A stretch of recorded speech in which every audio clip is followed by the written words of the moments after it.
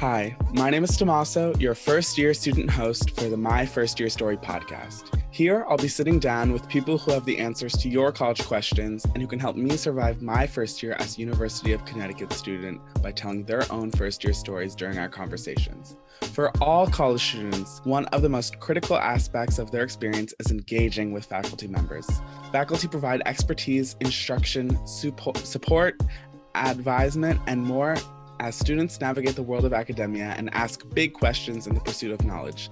Today, I have one such UConn faculty member joining me, Dr. Thomas Long. Dr. Long holds both a Bachelor of Arts degree in English and a Master of Arts degree in Theology from the Catholic University of America, a Master of Arts degree in English from the University of Illinois, and a PhD in English from Indiana University of Pennsylvania. He is a professor in residence in UConn's School of Nursing, where he also directs the nursing learning community.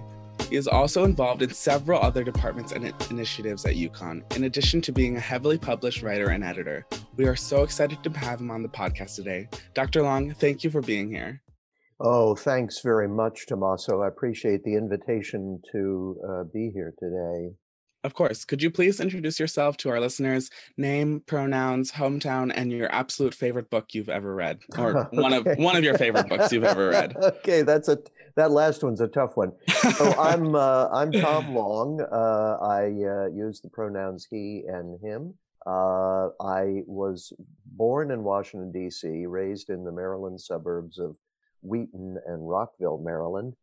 Lived for most of my professional life in Virginia, and moved here to Storrs, Mansfield, in 2008 to take the position at the UConn School of Nursing. Absolute favorite book I've ever read. Oh my gosh, Tommaso, there have been so many books. Let me, oh gosh. The one that pops into my head is a wonderful kind of mystery analytical novel by the Italian Umberto Eco called The Name of the Rose. Okay. It was made into a film in the 1980s with Sean Connery. I'll have to add it to my list. Recently, Yeah. with all the online school and stuff, I feel like my eyeballs are falling out of my head, and I've decided to pick up books again because I don't know why I ever put them down. Right. Well, and it's tough when you're a full-time student. It's tough because there's so much occupying your time, Right. and the isolation that we are all feeling right now, I think, is taking up a lot of our cognitive and emotional bandwidth. Yeah, and the books kind of help because they kind of like take you somewhere else, you know what I mean? They do. And I think just as important is that there's a wonderful tactile experience. Yes, versus everything on a with screen. books. Yeah. And one of the things about books, at least in the history of books, is that, and I've got all kinds of books here, is that they can be quite beautiful, with beautiful marbled end papers. Wow. And beautiful deckled edges. For the sake of your podcast, I should point out I'm showing you a Yeah. beautiful hand pressed book and beautiful type and paper. So anyway, they are sensual objects. Yeah, they definitely are. Yeah, I love books. So speaking of books and academia, let's dive into our conversation today. Okay. So what was your first experience of college like? Like what did you learn from your academic experience as a student in higher education? Yeah, well, and Tommaso, I've been thinking about that a lot because in September of this year, September of 2021, we are going to mark an important historic event, an anniversary. Tell me. The 50th anniversary of my first day of college. Congratulations. Thank you. So I've been thinking about that. My gosh, half a century ago, I walked onto a college campus for the first time and started classes. And my most vivid recollection, to tell you the truth, was looking for a parking space. I bet that resonates with a lot of students. I bet it resonates with many students. Yes, and faculty, I might add, and staff. And I remember quite vividly somebody else driving around the parking lot looking for a parking space with their car radio on, playing the Rod Stewart hit, the hit at the time, Maggie May. And that includes the lyrics. It's late September and I really should be back at school. Oh my, it's like the soundtrack of the movie that was playing in your head, looking for that parking spot. Exactly. And then later in a later stanza, I suppose I could collect my books and get on back to school. Or steal my daddy's cue and make a living out of playing pool, or find myself a rock and roll band that needs a helping hand. So, you know, in the early 1970s, just as today, people could be confused about, well, what do I want to do? And, you know, how am I going to make my way in the world? So that was sort of my first experience. Probably in terms of faculty, my most vivid and enduring experience was a course, 2 semesters of a course I took my freshman year.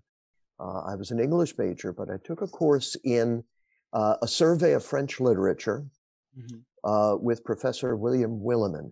And he was a brilliant, young, engaging, and he respected us as thinkers.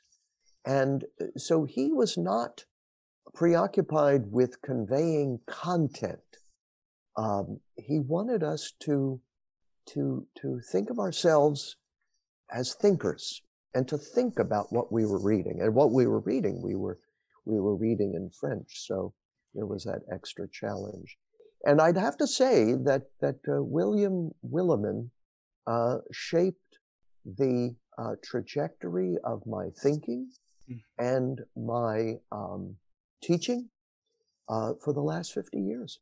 Teachers have such profound, I'm sure they realize it, but they have such profound impact on their students' lives. There's definitely teachers in my life who have inspired me to do stuff and set me on a completely different course. In my English class last semester, we read a theory piece about how teachers there shouldn't be this sort of instructional gap between teachers and students. They should be on the similar level, because that just fosters more and more thinking. And it sounds like your professor.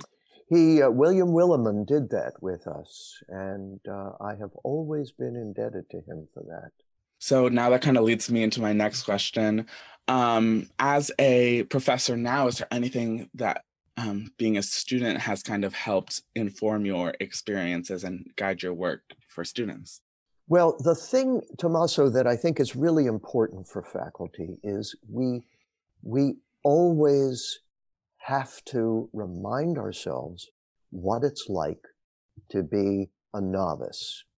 Because, you know, we reach a certain point in our professional and intellectual lives where we have so mastered and internalized our fields that we have lost sight of what it's like to be a novice, what it's like to be a first-year student. Yeah, go ahead. No, sorry. Do you think that sort of disconnection happens often, or do you think more often than not teachers recognize that? Well, you know, well, no, I sad to say, I think faculty forget that often. Not everybody, of course, but I think often faculty forget what it's like to be a novice. What faculty often talk about when they talk about students is they often express frustration. Right. For example, faculty will say, I don't know why they don't know this or that because we covered that last semester. Well, coverage does not equal learning. And, you know, there are lots of things that coverage it doesn't have necessarily enduring power. Right. And so they themselves forget what it's like. So in order to try to keep myself um, aware of what it's like to be a novice, over the years, I've undertaken putting myself in situations where I was a novice. So, for example, I've always enjoyed singing and choral singing. And so for 1 year, I took voice lessons from a vocal coach. Mm-hmm. And, I thought I knew how to sing. And, this was the classical repertoire. Yeah, and it's sort of a jarring feeling when you don't know how to do something. Really? I mean, I have sung for years, but I didn't know how to sing, at least not in a professional way. So that reminded me. I studied Tai Chi with a Tai Chi master for 2 years, and I have never thought of myself as physically graceful, so there was that impediment. And so it was a way of reminding myself, all right, this is what it's like to be a novice. Right. And do you think those new things like singing or Tai Chi carries over into your career as a professor and keeps you like sort of grounded? Yeah. Oh, I know it does for me. And because I'm consciously doing that, Tommaso, I mean, I consciously undertake these things knowing that I do these things in order to remember what it's like. And I've sung in choruses and choirs. I've sung in the Yukon Festival Chorus.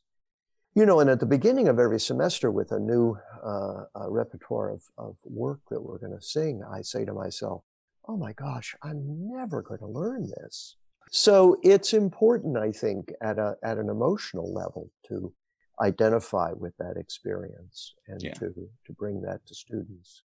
The other thing is listening, being present to students and listening to students, without judgment and without, trying to impose on them one's own thoughts and values, Totally. just to listen. I can completely see where that comes from because I mention it all the time on the podcast that I'm such an extrovert and a talker that this has really helped me and encouraged me to listen more and hear.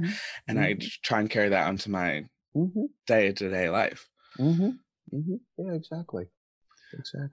So moving forward, you are the in charge of the nursing learning community. What is the most rewarding aspect of working with first-year students in the nursing learning community, as well as the courses you've taught? Just spending time. Gotcha.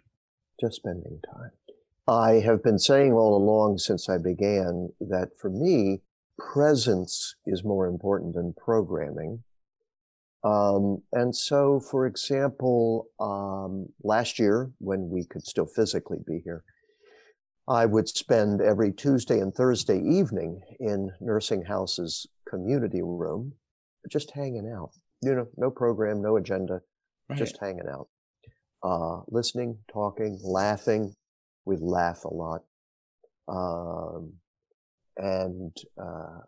And I've tried to maintain that this year through an online Tuesday, Thursday evening on WebEx. And teaching the FYE course has been an important way for me to listen to students as they've entered the program this year. Currently this year in Nursing House, it's a residential learning community. But only about half of the students are actually residential on campus. The rest are at home. So that's been a real challenge. Do you think that's sort of my next question. Do you think with coronavirus and everything being online, it's harder for professors to feel connected to their students? Oh, yeah. And part of it, Tommaso, is just an odd practical little thing. We're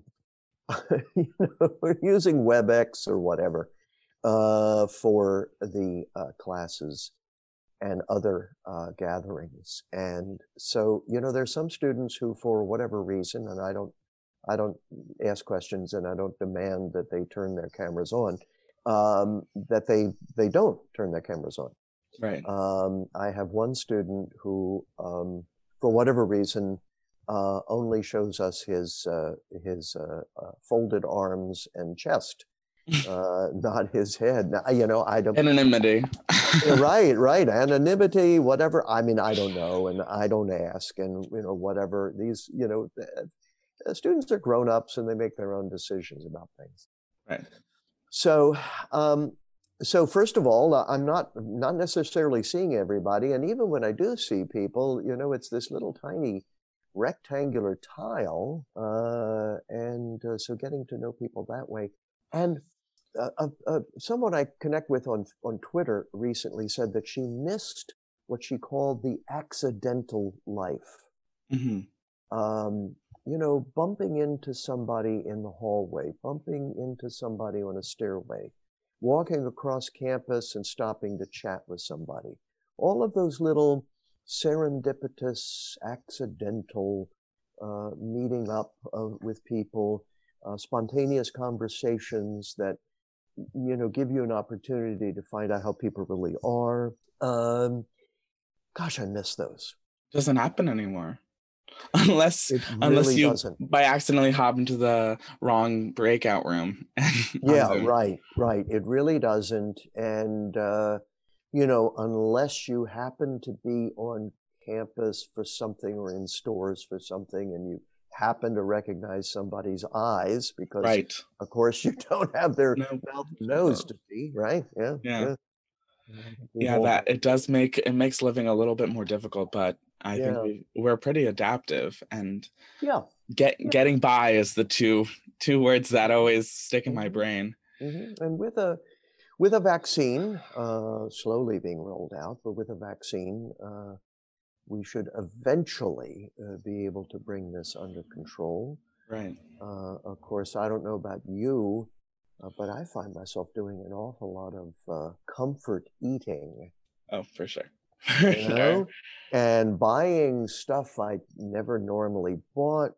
I went through a period when I was buying ice cream every time I went to the grocery store. Yeah, especially being home and stuff. My sister just got a bunch of new cookbooks. Yeah. And so we've been doing desserts every night. She made cream puffs one night. Oh my gosh. I can't handle it. Yeah. Well, and so I've been telling people once we get rid of COVID-19, I'm going to have to start working on getting rid of my COVID-15. Yes. Oh. Yeah. And you're absolutely right. That'll be the thing once all the gyms open up again, right? Or that doing that Tai Chi. That'll be their marketing campaigns. But heading back to the conversation, I know we already sort of discussed about your philosophies as professor, for professorship and how you support students, but do you find your students responsive to these techniques, and has it been sort of like a trial and error? Oh, let me try this with them, and if that doesn't really get the response you're looking for, do you try something else? Well, yeah, that's a good question. Gosh, teaching is a complex teaching is a complex improvisation. I always try to be well prepared for a class, but in those semesters in which I've taught the same course to 2 or 3 different sections, it's always struck me, and I've been a professor now for over 30 years, it has always struck me that something that really clicks with the Thursday morning class for some reason just doesn't click with the Tuesday morning class. And they're just different, there's a different temperaments, different personalities that make up. So you always have to be willing to improvise a bit and to try to find ways of engaging students as both thinkers and as feelers, because it's important for us to remember that not only are we involved in the cognitive domain of thinking, but we're also involved in the affective domain of feeling. So for me as a student, there were many courses in about which I felt such deep pleasure and joy. And there were lots of courses about which I didn't feel any pleasure or joy. Complete Right? flip side. Yeah, right, Yes. right. So, we are the life of the mind, the life of learning is a life of pleasure. Mm-hmm. But it's hard work as well. But there's also the pleasure of hard work. I don't know if you're familiar with the concept of flow. I actually think I might be. Is that when you just sort of get into that state of, it Yeah, happens to musicians or right, where you just get into that state of sort of Zen, where you're not right, here right. anymore. Well, Yeah. and this idea was developed by the psychologist, and you might want to check him out, Mihaly Csikszentmihalyi, a Hungarian psychologist, Mihaly Csikszentmihalyi. And Csikszentmihalyi developed this notion of flow. He said that a task must be somewhere between difficulty and ease. If a task is too easy, and you're learning a task that's too easy, it won't be engaging. Mm-hmm. If it's too difficult, you will become frustrated and consumed with your frustration. And so flow is somewhere between difficulty and ease. Right. And so, that's, I think faculty should always be willing to challenge students, but also not to overwhelm them. Yeah. And this is an issue that I've been listening to with the first year and second year students in Nursing House this year, is a sense of feeling overwhelmed. And I have been conveying this to my colleagues in the hopes of alerting them to maybe you need to pull back a little bit. Mm-hmm. Students are feeling overwhelmed by too much information, too many resources, too many platforms for interaction. For sure. Simplify, in Henry David Thoreau's famous phrase. So I've told my students that I want them to think of me as their Yukon uncle. And so as their Yukon uncle, I will go to bat for them and advocate for them. And I do have, there are faculty who feel that this is supposed to be hard and it's supposed to develop character. And let me give an example, and stop me if I'm rambling on too much. No, keep going. One of the complaints that students have had, and it's driving me crazy, is that they've got assignments that are due Friday at midnight, or Sunday, or Saturday at midnight, or Sunday at midnight. What happened to the weekend? What happened to the weekend? I mean, maybe when I was 50 years ago, all right, I had things that were due on Monday, but gosh, I had the weekend to myself. I didn't have something that was due Sunday at midnight. And I've brought this up many times to faculty in the School of Nursing, and I've gotten some pushback. One faculty member said to me recently, well, as nurses, they're going to have to work shift work, and they're going to have to work on weekends. Yeah, but they're not nurses. Right, they're students. They're students, mm-hmm. So there's some rush to teach that like grit or something, especially with Zoom class too. I think there's a lot of professors who feel there's a need to make up for a lack of in-person, and that just equals piles of work versus discussion. I don't get it, Tommaso. Yeah. I don't get it.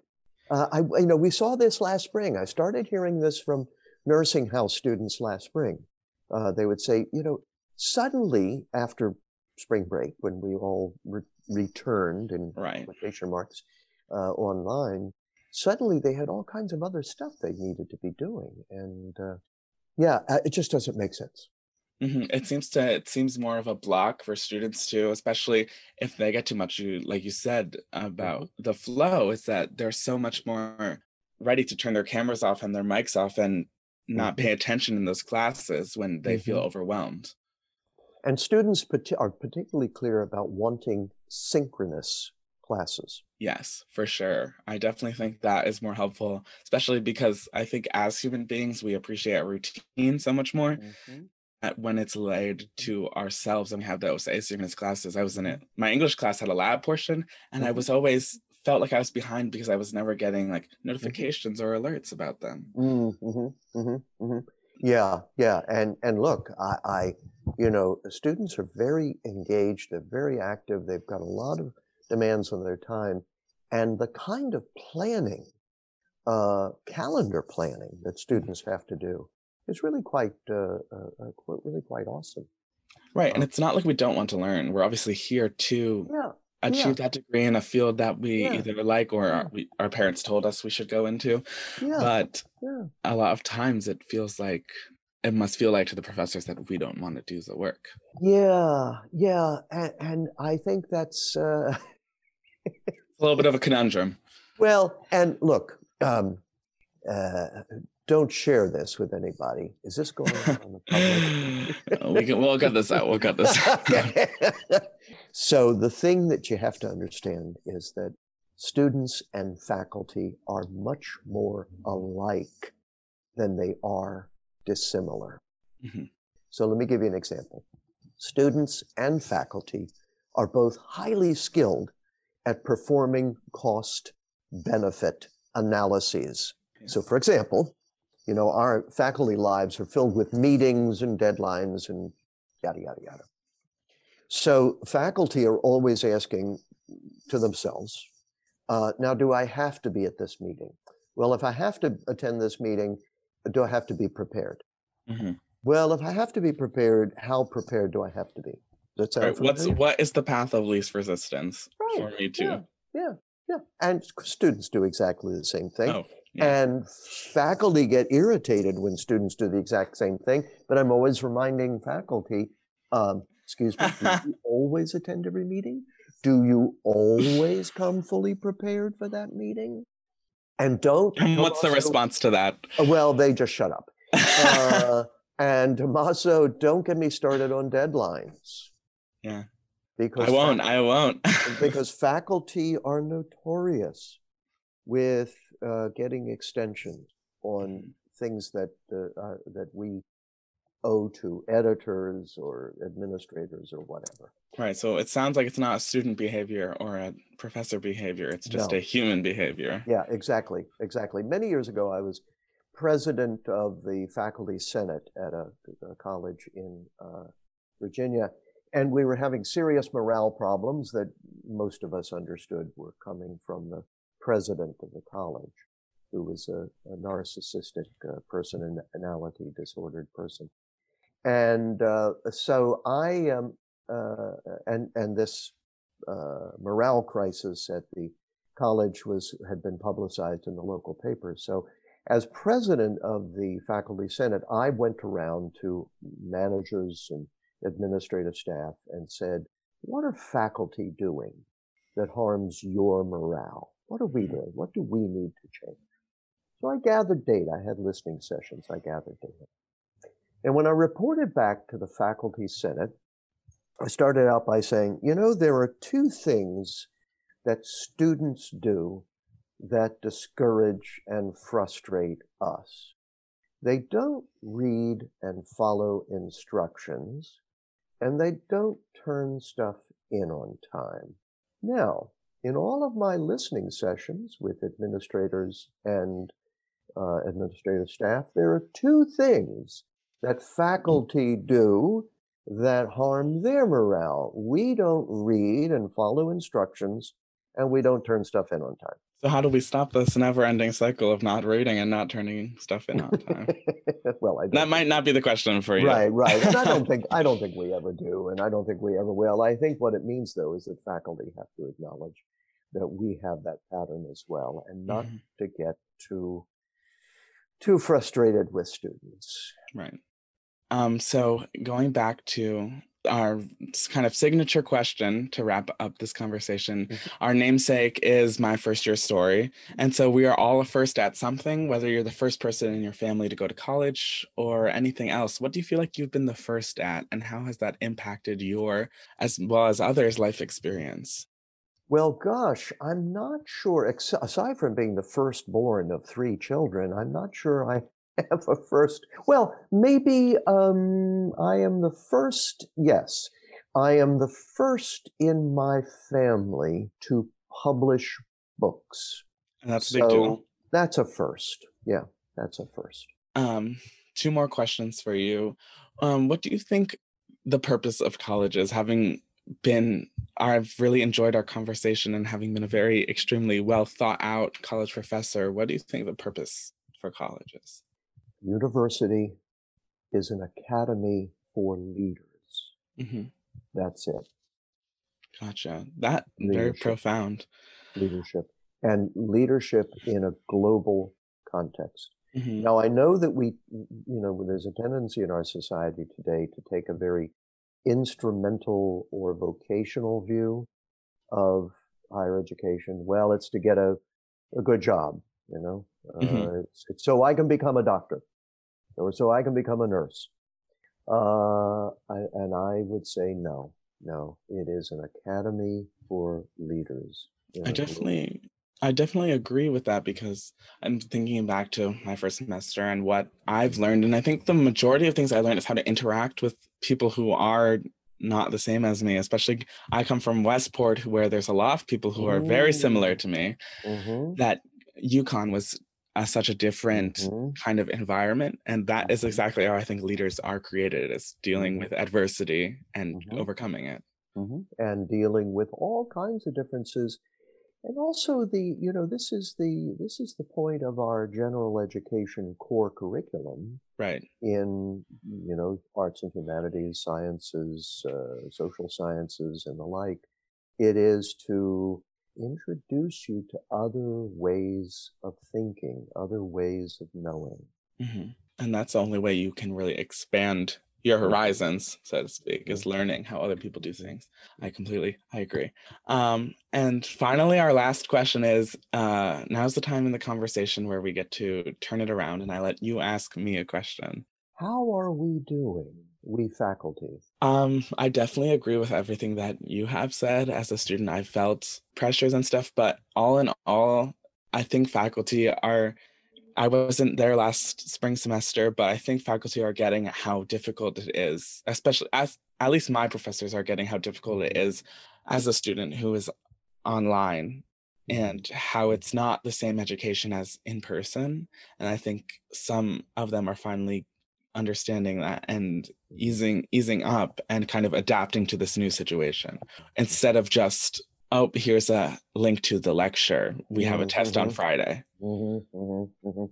I was in an That's art I was in an art criticism class, and it was probably one of the most engaging classes I had because it was, we had a reading and then it was solely discussion based. And the teacher never really led the discussion. It was because she posed questions and played devil's mhm, advocate and left it up to us mhm, for that thinking. And mhm, that was one of my most beneficial classes. And it's one of the ones I talk about all the time because I'd never had a professor like that in all my, what, 13 years of learning.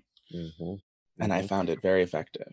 There's a wonderful essay by Wayne C. Booth that he published in the early 1960s when he was at the University of Chicago. And Booth asks the question, is there any knowledge that a person must have?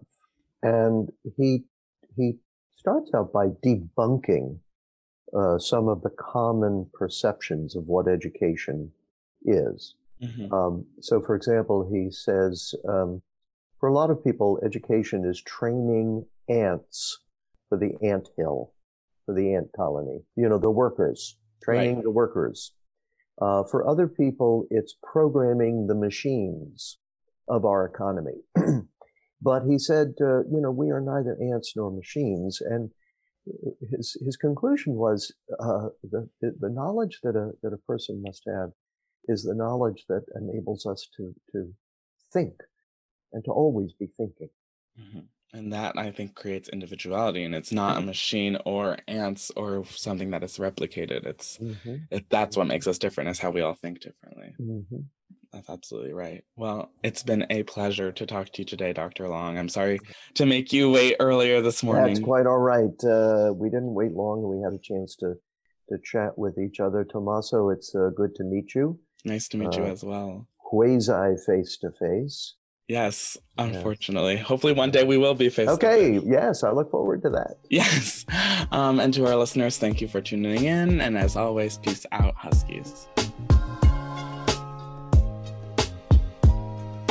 The My First Year Story podcast is a production of the University of Connecticut's undergraduate student body in collaboration with the Office of First Year Programs, Learning Communities, the Academic Achievement Center, and Learning Community Innovation Zone. Our co-producers are Casey J. Cox and Hannah Peterson. Our staff advisors are Cody Ryan and Helena Debald. For more information on our podcast, to meet our entire staff, and to listen to more episodes, visit fyp.uconn.edu/MFYS and follow us on Instagram and Twitter at UConnFYP.